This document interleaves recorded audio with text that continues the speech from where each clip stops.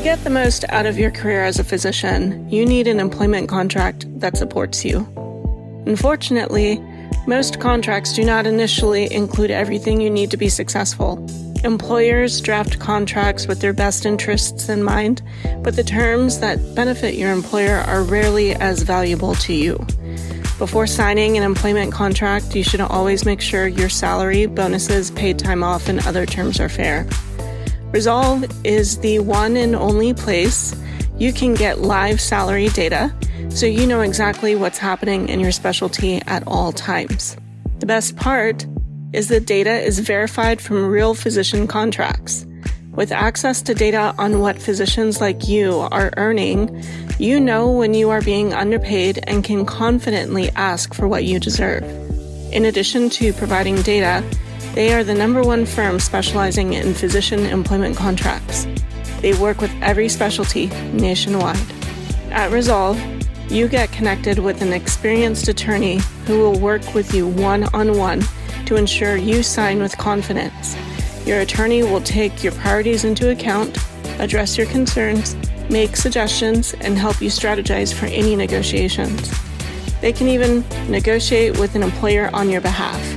So whether you are a seasoned attending or just finishing training, Resolve is here to support you every step of the way.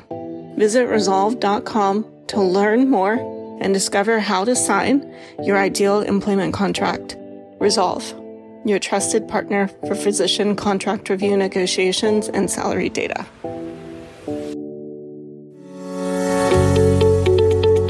My first guest is a practicing emergency room physician. He's also a financial blogger on the side. You probably know him as the White Coat Investor. For those that aren't familiar with this, they produce blogs, books, podcasts, courses, speaking engagements, conferences, you name it, they have it, all focused around helping physicians get a fair shake on Wall Street. Welcome, Dr. Jim Dahle. Thank you. It's good to be here. My second guest is the founder of one of the first fee-only subscription-based financial planning firms that I know of, and he did it all in his 20s. He's also the co-founder and CEO of the XY Planning Network. They are a fee-only, subscription-based, next-gen focused network of financial planners, all focused on doing the right thing for clients. This organization has seen massive growth. For example, when I joined in 2014, they were around 30 or 40 members, and today they're up to 1,350 members. He's definitely moving the needle on helping change financial planning into a true profession. Alan Moore, welcome. Thank you. Excited to be here. Yeah, man. So both of you guys, I'd say, have been very successful, definitely from my definition, and working in that personal finance space. So I'm just curious, have either one of you guys worked with financial advisors personally along the way? You want to take a stab at that first, Alan? Have a couple of degrees in financial planning. Got my undergrad and master's in family financial planning, married a woman with a degree in financial planning, and we have our own financial planner. And so we can talk more about that decision and how we went through that hiring process and such. But yeah, we ended up on the other side of the table, and it's been a really powerful relationship. It's been really beneficial for us in our marriage and the way we navigate and have conversations about money and decisions that we're making. And so, yeah, I have started working with a financial advisor and am really enjoying it. So for my part, it really comes down to how you define financial advisor. I have worked with people who call themselves financial advisors, but I no longer call them financial advisors.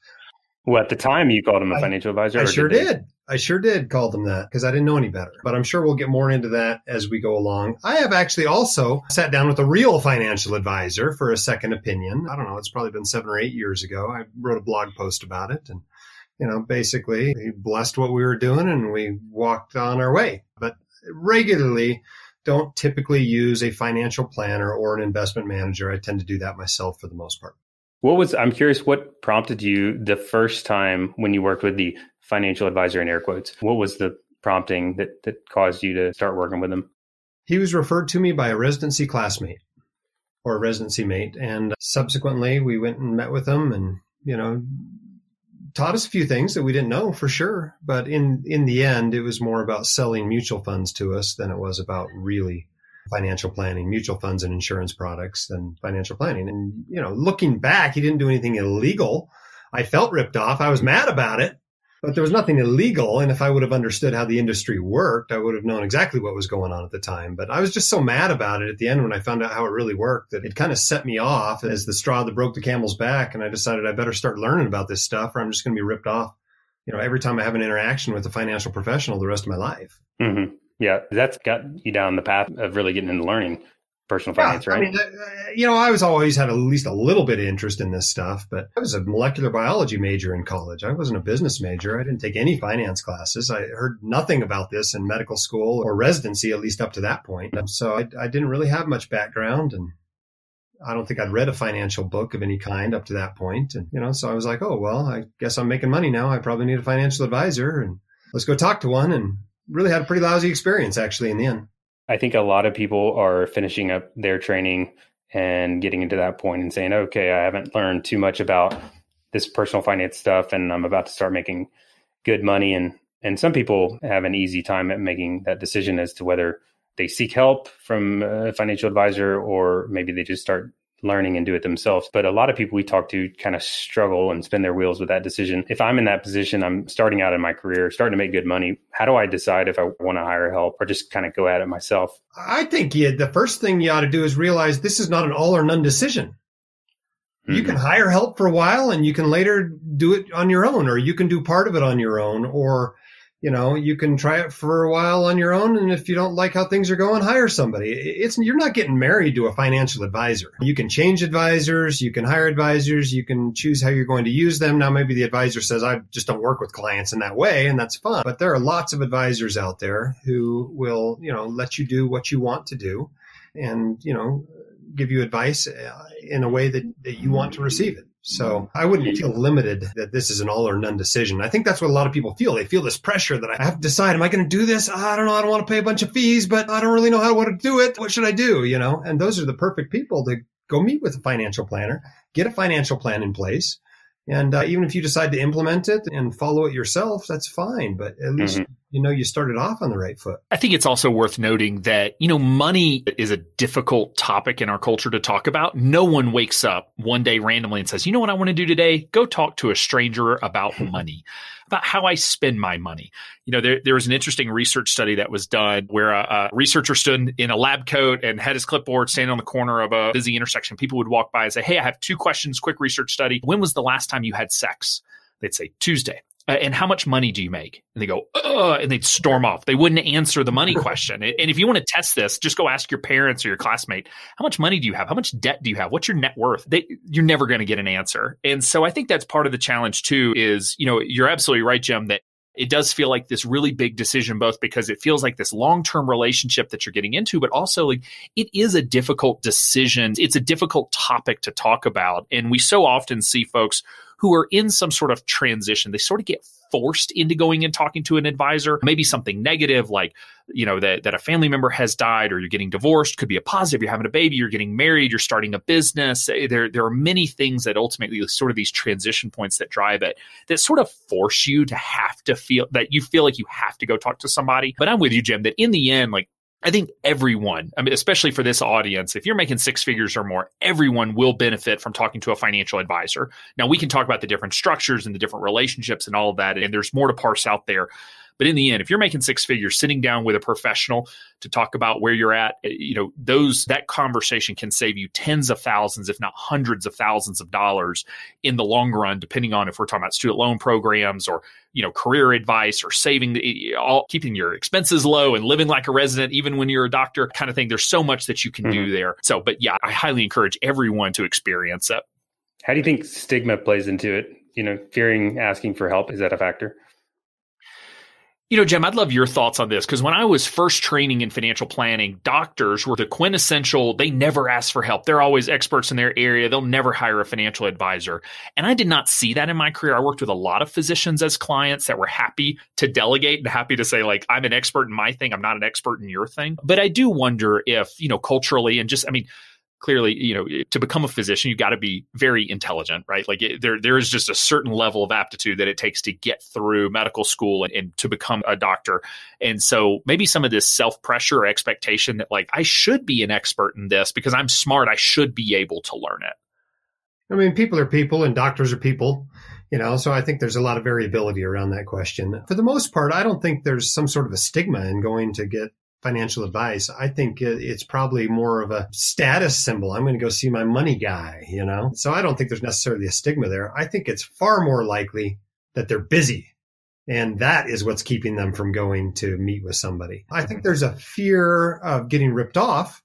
I think that's very real because they don't know very much about it, and they've heard stories or they've had a bad experience already. And so I think there's a real fear of losing money because you're getting bad advice. But I don't think there's necessarily a big stigma against going to get good advice. I don't think anybody really has a big thing with that. Now, lots of people are do-it-yourselfers, If you're the kind of person that rows your own raft down a river, and you're the kind of person who hangs your own Christmas lights, and you're the kind of person who mows your own lawn, maybe you're the kind of person that does your own investments too. But other people have no problem whatsoever outsourcing all that stuff. And those sort of people are probably going to be happier with a good advisor. And when that's the case, the best thing I can do is get them connected with somebody who gives good advice at a fair price.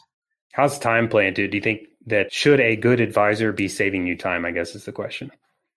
Well, I mean, you lose a little bit of time meeting with the advisor, right? It takes some time there, but part of that's hopefully education that you'd have to do in some way anyway. But you should be getting out of a lot of the chores of investing in financial planning that the advisor should be taking care of for you. You shouldn't have to be going in there and rebalancing your account and making the transactions and the contributions and that sort of stuff. So theoretically, there ought to be some time saving that at least offsets the time you spend meeting with them. I'm not sure it's a dramatic time save because a lot of that stuff, once you have a plan in place, can be automated pretty well. And so I don't know that it's, if your advisor tells you they're saving you 100 hours a year, I think you're probably getting ripped off because it just doesn't take much to do it. But can they not save you anything? That's unlikely too, Alan, what do you think? When you're a doctor, your time's pretty valuable. Right. That's why I asked.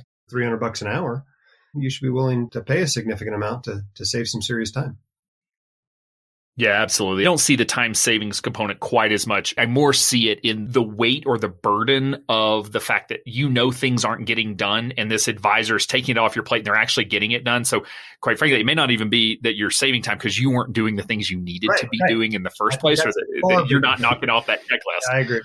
And so a lot of it is just sort of the burden of distraction of having a task list that you're never going to get to, and just knowing some things are getting done or getting handled the way they need to is really rewarding for someone who works in this type of industry. Yeah, I mean, mostly what you're paying for is expertise. You want someone who knows what they're doing, and you can feel like, okay, he or she's got this, and I can start using my mental energy somewhere else. I can worry about the kids struggling in school, or I can worry about, the practice falling apart, or I can worry about the two patients with complications or whatever. So that mental energy is a far bigger savings, I think, than the time actually is. So if you were talking about do-it-yourselfers and characteristics, and I think a lot of people identify with that, but most people I talk to are like, I don't know, maybe I'm somewhere in the middle, but like how does somebody know if they're capable? I think all physicians are capable if they, I guess, want to dedicate the time and energy to it, but maybe that's not the right word. But how do you know if you are the type that should be kind of starting down that path of like trying to figure out how to change your oil or with your finances? This is a fascinating subject, right? Because I interact with all these people online.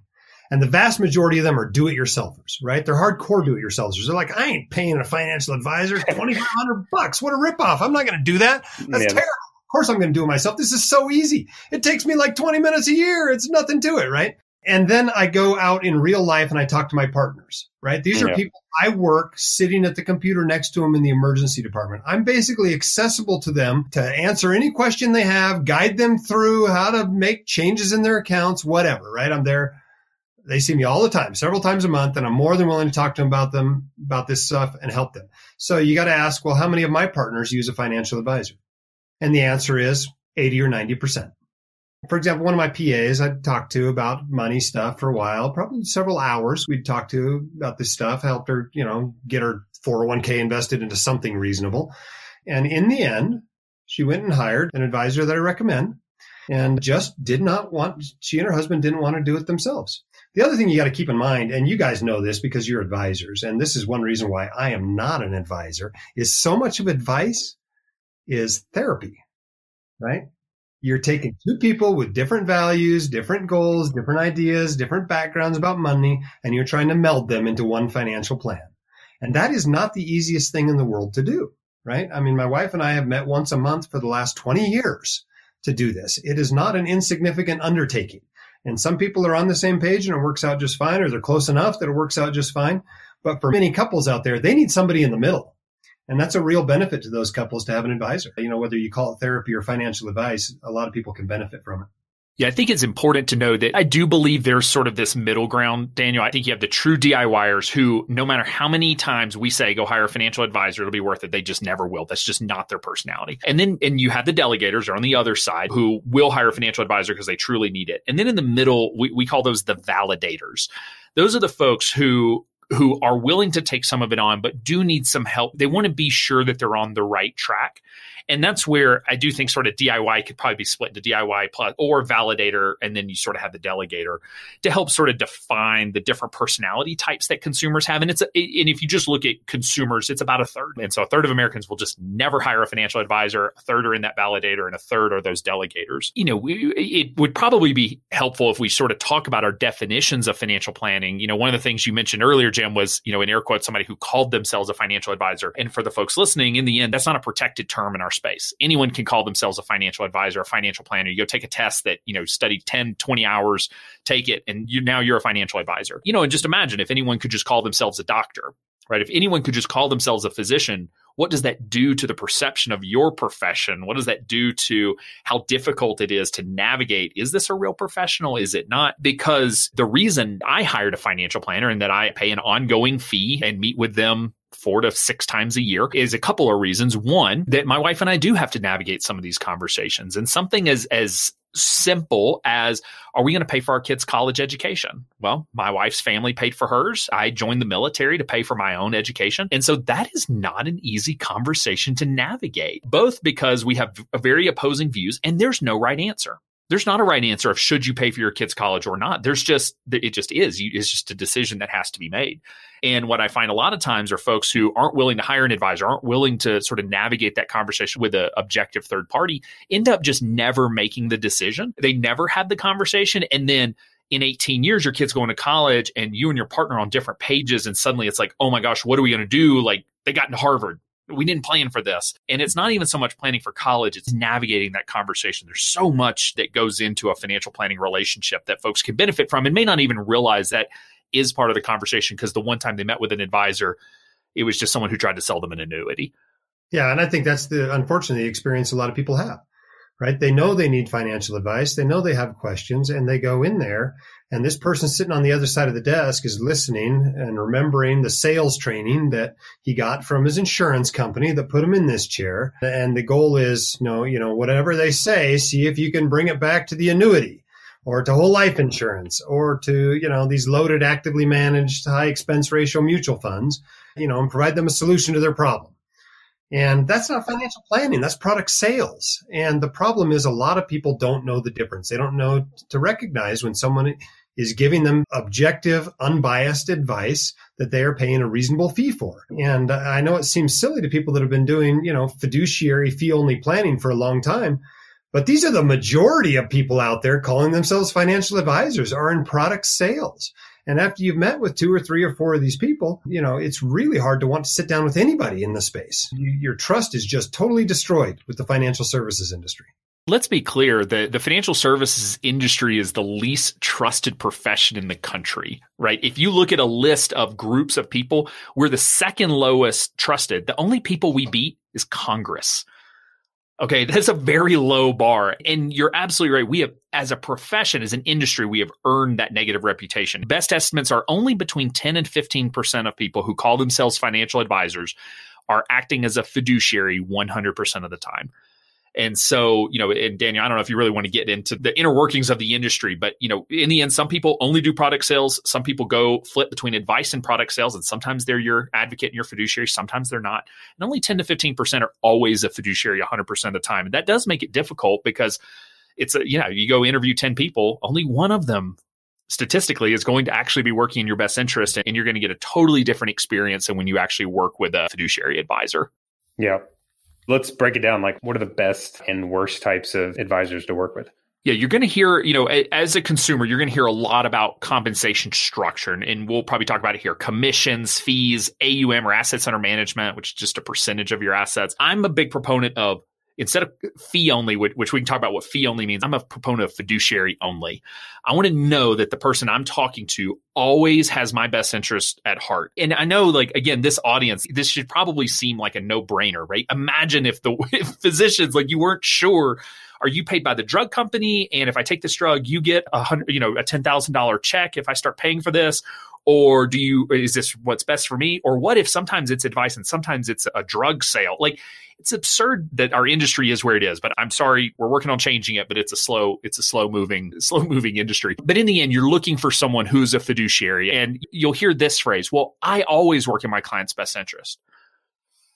What that means many times when someone will say that is that they're going to try their best, but in the end, they're not legally obligated. To me, a fiduciary duty is a legal obligation that if you violate, you could seek repercussions for that. A lot of folks will say, well, I will always do what's best for my clients, but they're not legally obligated. And the way you can tell that is if they're associated with an organization called FINRA, FINRA, FINRA. So FINRA oversees the sale of financial products. The SEC oversees the giving of advice. And what you want is someone who is only associated with either the SEC or a state registered, or the state also oversees financial advice. You don't want, in the end, I would shy away from folks who are registered with FINRA, because in the end, they don't have a legal obligation to always work in your best interest. Sorry to get overly technical. It's really frustrating how I'll say half of financial advisors do not know what we are talking about right now. Okay, because they've been on the other side for so long, there's I don't get it. But I agree with you that a fiduciary is kind of a minimum bar. I mean, absolutely. And people are appalled that we even have this discussion, right? I mean, there was a law a little while back that they made a big deal of in the industry, that they passed this rule that you had to be a fiduciary, but only with regard to retirement accounts, not actually taxable accounts. And then I think even that, then they pulled it back, didn't it? Yeah, then it got overturned in the court system. So yeah, we don't even have that anymore. But I think you got to go beyond there, because there are people that have a fiduciary duty to you who don't actually give you good advice because they don't know. They're simply still ignorant. They haven't become educated in how all this stuff works. There's a certain amount of education that has to take place. And a lot of people are surprised that the licensing tests to become a financial advisor, to be able to, give advice, are mostly about compliance issues. They're to learn the laws around things, and not actually how to do financial planning, not actually how to invest, not actually how to build a portfolio. That stuff's all really, you have to go out and get it on your own if you're going to be a good advisor. And so it's more than just finding a fiduciary. You've got to find a fiduciary with experience that actually stays up to date on the academic literature and investing. And, so it's a higher bar. And the problem is, by the time you recognize all these bars that you've got to get over to make sure you're getting good advice at a fair price, you've now learned enough that if you really want to, you probably can manage this yourself. And so you either get lucky and you fall into a good relationship with a good advisor, or you're like I was, and you stumble into the wrong office and you end up regretting it. That sounds kind of depressing. How do we? It is depressing. It is reconcile that, Alan? Yeah, I mean, and there is a lot of work. I mean, we, as an organization, we sued the SEC last year over one of their new rules called Regulation Best Interest, which sounds a lot like a fiduciary rule and is basically the exact opposite. Funny how that works. And so it is, from a regulatory environment, something that we're very focused on trying to move from an industry into a profession, move from a sales industry into a true advice profession. And, there are some organizations out there who do make it easier at least. And so, NAPFA, the National Association of Personal Financial Advisors, is one. All of their advisors are fee only. They do tend to work with higher net worth individuals or higher income. And so folks who are listening to this are most likely qualified there. Also, I'll pat ourselves on the back. XY Planning Network, we have a little bit stricter restrictions, actually. So they have to be fee only. They actually have to sign a fiduciary oath, which is posted on our website publicly, so that if they ever try to not act like a fiduciary, you can just come to our website, pull down that signed agreement, and take that to your lawyer if you're interested. We also look at and evaluate their what's called a broker check, or their broker history. So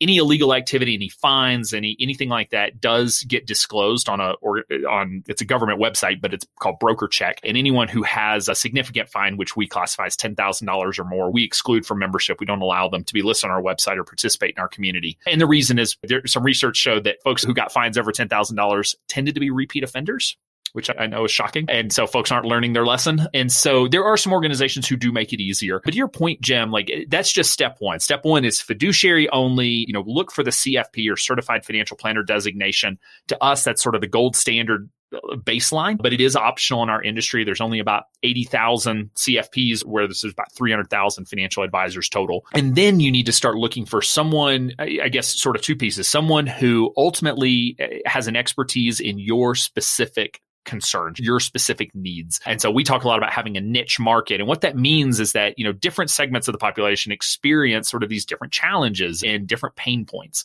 And if you go work with someone who says, I work with individuals, families, business owners, institutions, and women, which is a quote from a very prominent financial advisory website in our space, like who do they really know what you're dealing with? Versus if you go to, Ren Financial's website, like it speaks to you as the fact that you're working specifically with physicians in very specific circumstances. And so your expertise is going to help them navigate those situations a lot better than sort of a generic advisor.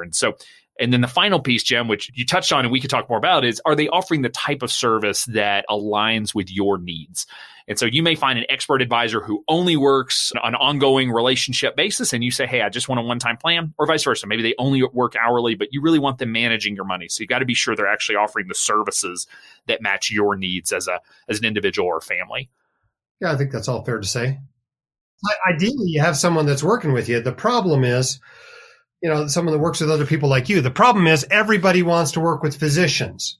Yes, they do. Wants to work with successful small business owners. But you know what? There's no advisors out there that work with respiratory therapists. I'm just going to work with respiratory therapists. Well, the reason why is respiratory therapists don't make much money and don't have much money. And so it's very difficult to sustain a practice.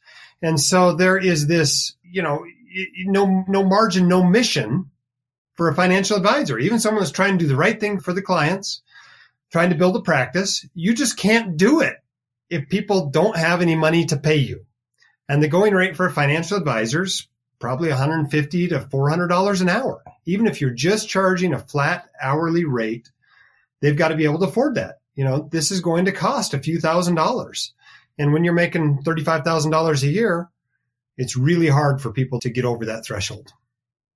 And so then, of course, it seems like now I'm granted in a very specific space, but it seems like every financial advisor I run into wants to work with doctors. They rarely turn down a doctor client, but, it's nice to have somebody that works with you, but let's be honest about how that actually works out.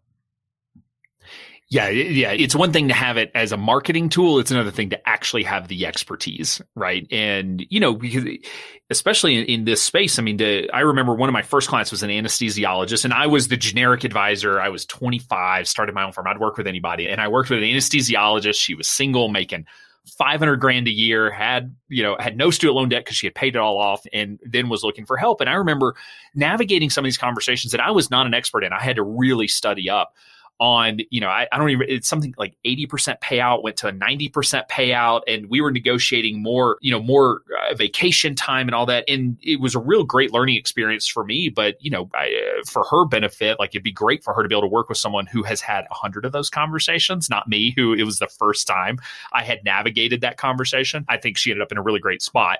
But I did spend a lot of time trying to understand the world of hospitals and just the number of interactions. And again, I'm not an expert working with physicians. That's your game. But it is important to recognize that in the end, even for our advisors, and we've really worked to sort of restructure the way that advice is delivered and the fee structure and all that, most of our advisors are working with clients who are making six figures or more. Just in general. We have some that are working with folks who are, maybe in that 60 to 100,000 range. But in the end, even our advisors are working with 100,000, the households that are making 100,000 or more, which is a lot of physicians, but not necessarily all of them. Right. But that's what I'm talking about is that serves 20% of America. Sure. And the other 80% are left to, watch Mad Money and listen to the Dave Ramsey show and, maybe get Betterment to manage their Roth IRA, and so it's just, there's a huge gap between what's offered by the financial services industry and what's needed by the families of America. Now, luckily for my audience, high earning professionals, they don't have any trouble at all finding financial advisors. Of course. That want to work with them and even specialize in their situations. And so they're really lucky that way, but I'm not sure they realize just how lucky they are that there are advisors that are experts in their sort of situation. We are seeing advisors that are getting creative. They're trying new models. It's not everyone can afford a personal trainer at a gym. And so you start to see the rise of Peloton and CrossFit, right? And you're starting to see these more group scaled offerings. And we're starting to see advisors offering that, so right now, most of the sexy logos and the branding that of companies you just mentioned are really only doing investment advice, which is, for me, a very different service than financial planning, just because that's a highly scaled, high margin business. But we are starting to see more investment in this area because there is this recognition that in general, Americans lack financial literacy. It's not something we teach at any level of education. In order to graduate from the University of Georgia, I had to be sure I took a class that met the state Constitution requirement test, which means I knew enough about the Georgia State Constitution to graduate.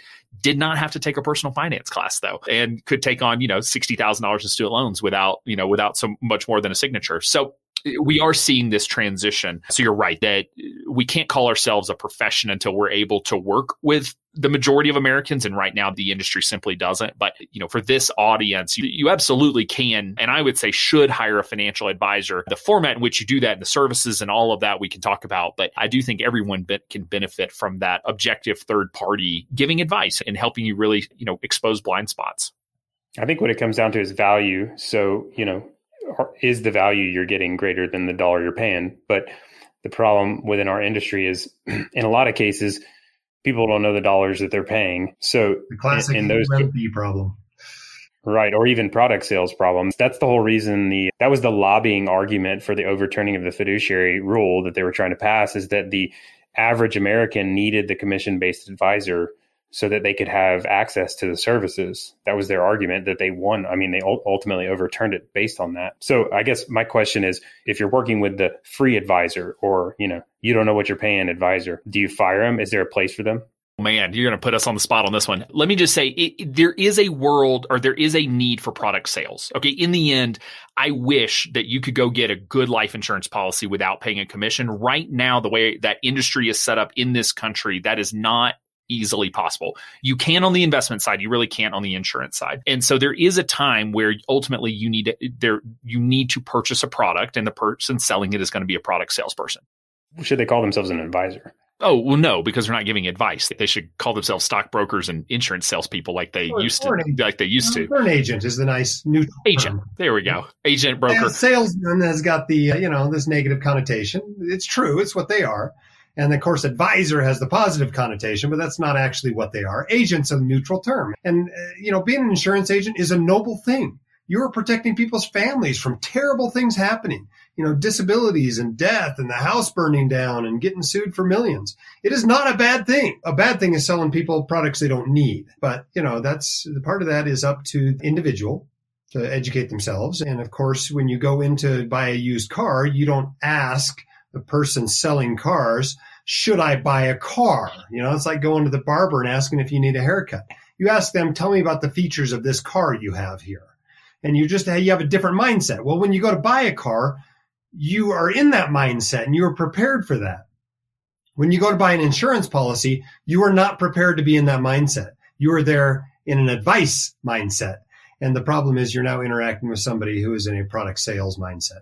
So is there a place for product sales? Certainly in insurance, there still is, because it's the only way you can buy one. Someone's going to make a commission off it, no matter how you buy it. But I agree, in investments, no, there really isn't a role at all. There shouldn't be anybody out there that you're not doing people a favor, to give them bad advice. There's no price too low for bad advice. So going and, this is great. You only got to pay 8% of the $1,000 you invest to this guy. It's only $80, but he also put you in a terrible mutual fund. That's not good advice. And so, no, I really don't think there's a place there. I'd love to see those guys all run out of business. And I've been working at it for the last decade. Well, what if my guy is like the special one? And that's the challenge, the problem, right? A lot of them are good people. They're good people. They're trying to do the right thing. But they are faced with this terrible conflict of interest all the time, number one.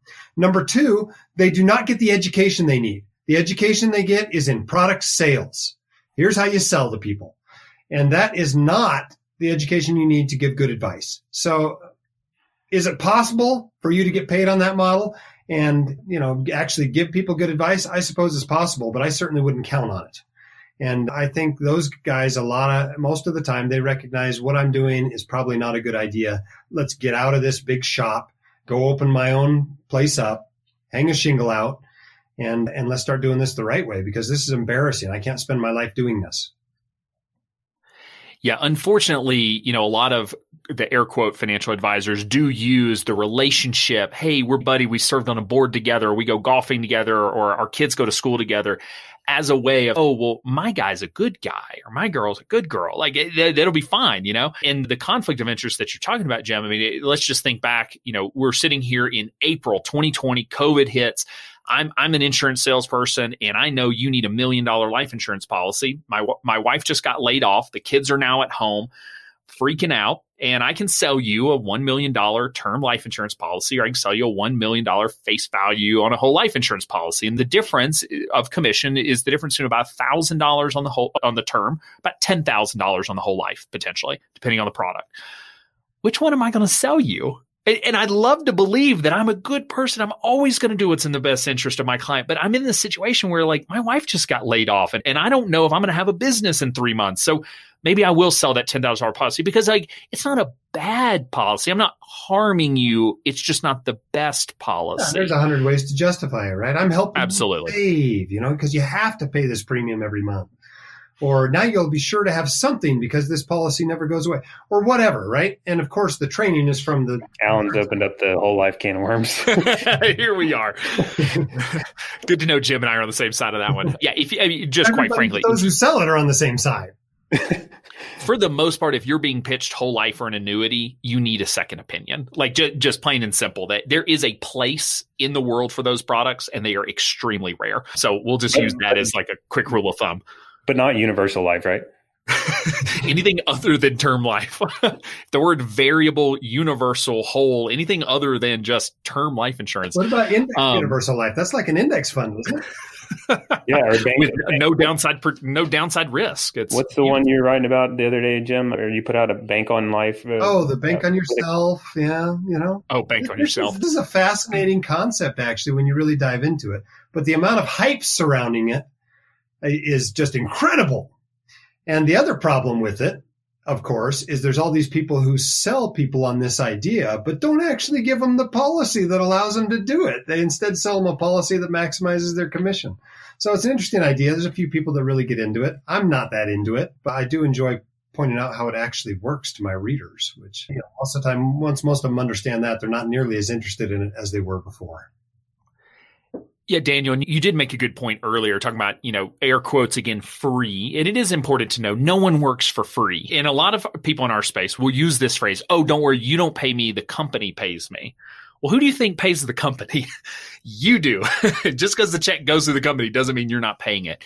When you're working with an advisor, you should be able to ask the question, I want to know exactly how much I'm paying you. And they should be able to answer fairly rapidly exactly how much you are paying them. So my financial advisor, I pay him $5,000 a year, $1,250 a quarter. I know exactly how much he's making. That is the only money he will ever make from me, is that check that I write.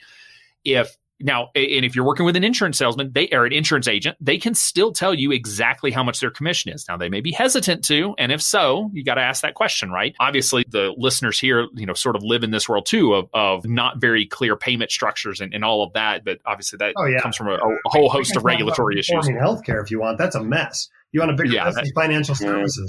Healthcare is a bigger mess. But you should know. Claim to being in a profession where where they've got it all figured out. Yeah, but you should know exactly how your advisor is paid, how that fee is determined, exactly what services you're getting, and in the end, exactly how much you're paying, because you should be able to evaluate. I'm paying $5,000 a year. Am I getting at least $5,000 of value? It's more like $10,000 or $15,000 a year of value to compensate for the fee that I'm paying. And then in the end, that it's up to your advisor to prove value. It's up to them to show you that they're worth the fee that you're paying. As long as we're talking about fees, let's talk about a fair fee. You mentioned your advisor charges you $5,000. The number I've thrown out most of the time is a 4-figure amount. That's what good financial advice ought to cost you a year.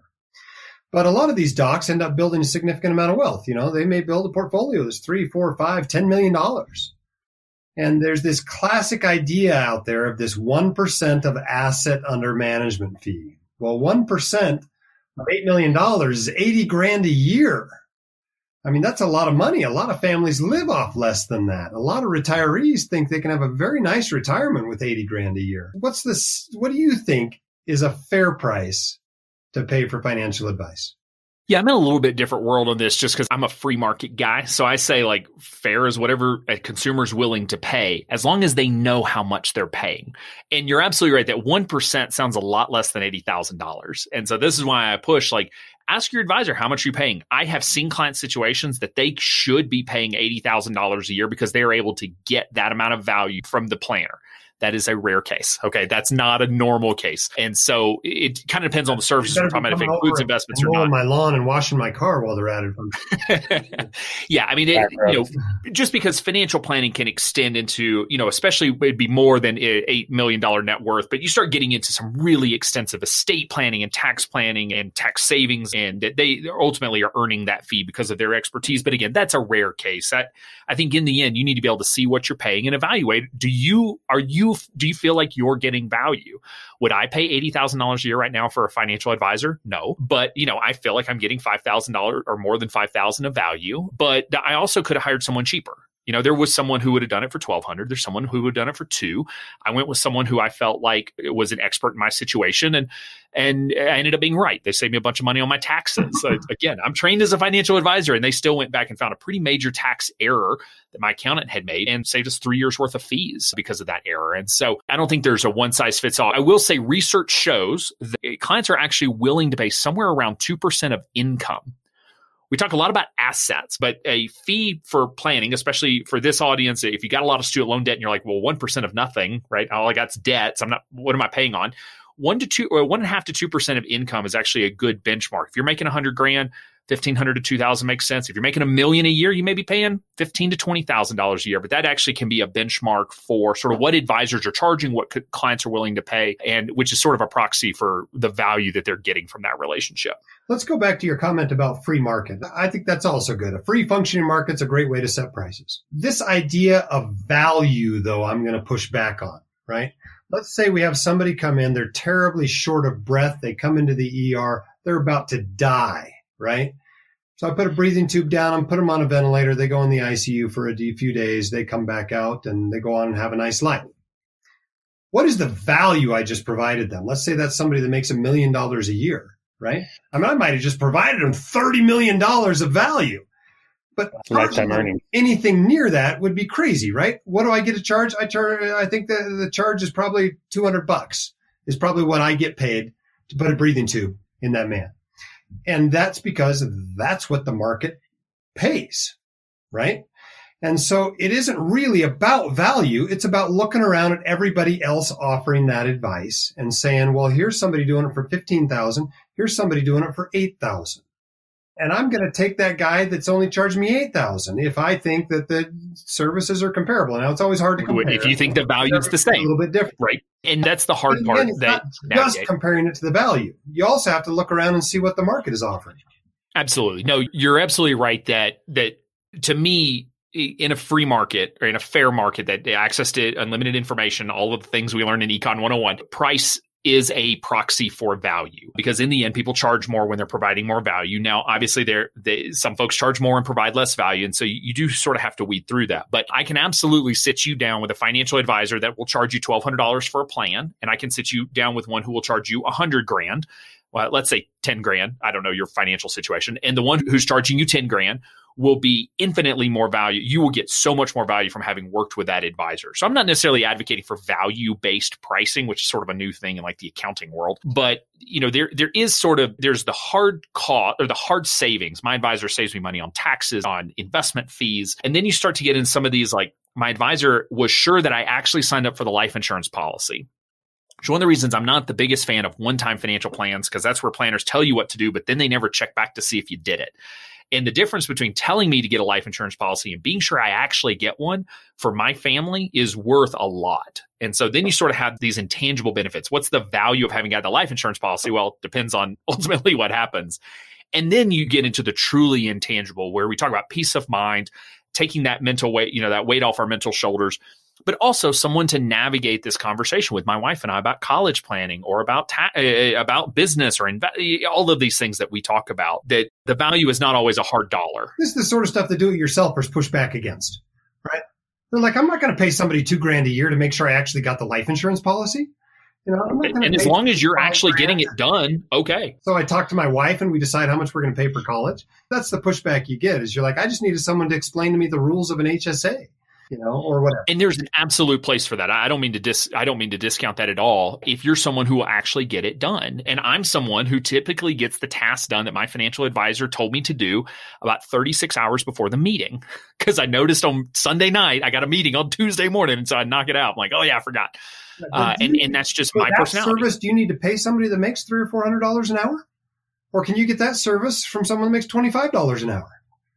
Well, I don't know what 25. I do think my advisor's expertise is my advisor is an expert in certain areas that I'm willing to pay additional funds for. Right, but I'm talking about the nagging function. There is more to it than that, because unfortunately, and I've dealt with these situations with clients where you say, okay, you're not getting life insurance, you're not getting life insurance. Well, why? The answer is not I'm busy. Usually, sometimes it's like, it's connected to something from their childhood. You talked about being a therapist sometime. It's like something that their grandfather got sold a life insurance policy, so they don't trust life insurance. And so it's not about just nagging someone to get it done. It's about navigating a real emotional conversation that has to do with money and getting down to the root of really why something's happening or why something's not. So, to your point, I do think you need to really assess yourself, really understand. Are you someone who wants to delegate? Do you just want a one-time plan? And as long as you're implementing the plan, you're keeping up with it, you're navigating those conversations, and you're just fine paying every couple of years, whatever, $1,500 to $2,000 for a financial plan. I think that's absolutely appropriate. But if you're like me and, busy CEO, I got things to do, and life insurance, getting that plan in place wasn't top of the list, or it didn't rise to the top of the list. So, ultimately we needed that relationship. So there's not a one size fits all. There's a lot of models that ultimately accommodate who you are, what you're looking for in the stage of life that you're in. I talked to somebody the other day that they were looking for access. The guy that they were working with, or the current advisor they had, they were just having trouble scheduling with them. And I think that they were running into a capacity issue and support issue and that sort of thing. And they're just like, I want to pay more. Basically what they were saying is, I want to pay more to get the job done, because my current advisor is just running into issues where we're not really, I can't even get a hold of them. I'm having trouble getting it done in the first place. So I think that there's, I guess, a limit on. You can't go too low for sure.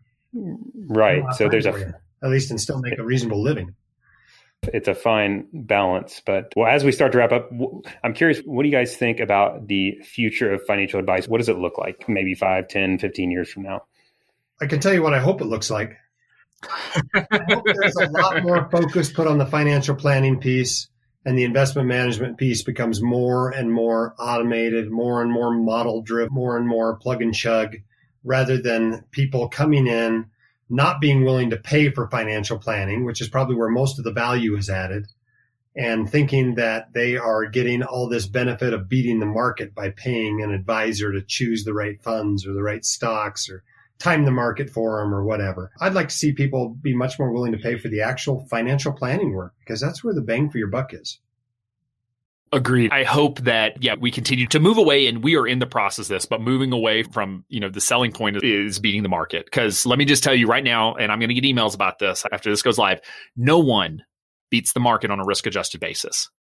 No one. It just doesn't happen. Okay. And if your person's telling you they can, they can't. Okay. And there's a lot of tricks to make it look like they can, but they cannot. No one beats the market. I do hope that as a profession, people talk about investment management and financial planning like they're two separate professions, because they are. Those are two very different services. And to your point, Jim, that financial planning becomes the prominent service that when you're talking to an advisor, they're a fiduciary, that they work in your best interest, that much of the task-driven stuff, like even getting a life insurance policy, is a lot easier. You can do it without paying a commission, and hopefully without that conflict of interest. But I do hope we can start to build trust, and as an industry with ultimately consumers, because we've spent a lot of years earning the distrust that we have. And there are a lot of really great, very skilled, very educated, very smart financial advisors who are helping a lot of people. But unfortunately, we haven't done a good enough job as an industry of weeding out those who aren't. And ultimately, they sour the entire relationship or the entire perception. And so I do think some of this is going to be solved from a regulatory perspective. It's something we're very involved in. It'll also it'll come from people like you, Jim, that are ultimately educating a lot of people who now know what the word fiduciary means. 10 years ago, no one walked in my office and said, I want to hire a fiduciary. Now they do. They don't know what it means, but they know they need one, and John Oliver's 401k fiduciary, pitch, whatever, that thing was watched like 30 million times. They were like, what is a fiduciary again? Now that's a common vernacular of people who are hiring a financial advisor. I'm just so excited to see us move that direction. Yeah, that's good stuff. I don't think I've ever said the word fiduciary more times in 45 minutes. So. You're exactly right. I was counting. What to do it is it needs to grow into a profession. And I think maybe, if you read some Jack Bogle, maybe there was a time when people looked at it, managing other people's money as more of a profession. But somewhere in there, the industry lost its way, maybe in the 80s, I don't know, and started going after how can we just milk them for more money? It's the American marketplace. It's this is capitalism. People are trying to make money. Everyone's trying to build their own successful business. But at the end of the day, it is a service profession. You're managing people's money and their retirement and their ability to care for grandma and send their kids to college. And it really needs to be looked at that way. So hopefully it will as the years go by. I think it's getting better. I think I've seen, even just in the time I've been blogging over the last decade, I think I've seen some pretty significant changes in the industry. The numbers you throw out that we're up to 10 to 15% fiduciaries, that's way better than it was when I started a decade ago. I think it was only 5 back then. So if we've doubled or tripled, that's a win in my book. Yeah, real financial planning is a helping profession. And that's what I tell young people this is a helping profession. There's just a lot of folks who aren't doing the helping side. And so, you should feel like you're working with someone who's in a helping profession when you hire a good financial advisor. Yep. Awesome, guys. Well, you guys can find Jim at thewhitecoatinvestor.com. They got tons of content. You got a conference coming up, right? Conference coming up next March. Yep. It's going to be live, but not in person. We don't think the pandemic's going to quite be over enough that we'll be able to do that. So hopefully 2022 we'll be able to do it live in person again. But it's going to be a great conference. The cool thing about doing such a big chunk of it virtual is we can have way more content in it because I don't have to fly everybody out and I don't have to wedge it all into the conference, right? Into a certain set limit of time. So we've got about 50% more content than we had last year for about half the price. So it's going to be really awesome. Good. Sounds like a win-win. Yeah. Y'all are doing CME, right? Like CME 17? For that, yep. I think we're going to be getting 17 credits of CME for the conference. Yeah, that's great. And Alan, you can find Alan at alanmoorefinancial.com, xyplanningnetwork.com. They have all kinds of great content for advisors and consumers. I'm sure there'll be a few advisors listening in. So if you're not currently a member of XY Planning Network, you should definitely look into it. Guys, thank you so much for your time. I really appreciate chatting with you guys. It's been fun. Thanks, Daniel. It's a pleasure to be here.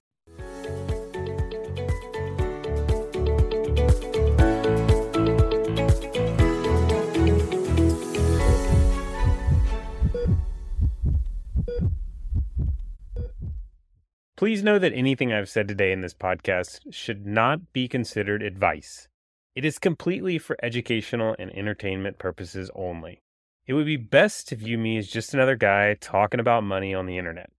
For advice, please consult your advisors. If you don't happen to have a financial advisor already, I happen to know a firm that's absolutely fantastic. It's actually the firm I started and currently run now, Ren Financial Planning. And we would love to get to know you better and see if we might be able to help. Feel free to reach out anytime to schedule an introductory meeting. You can find more info about us at www.renfinancial.com.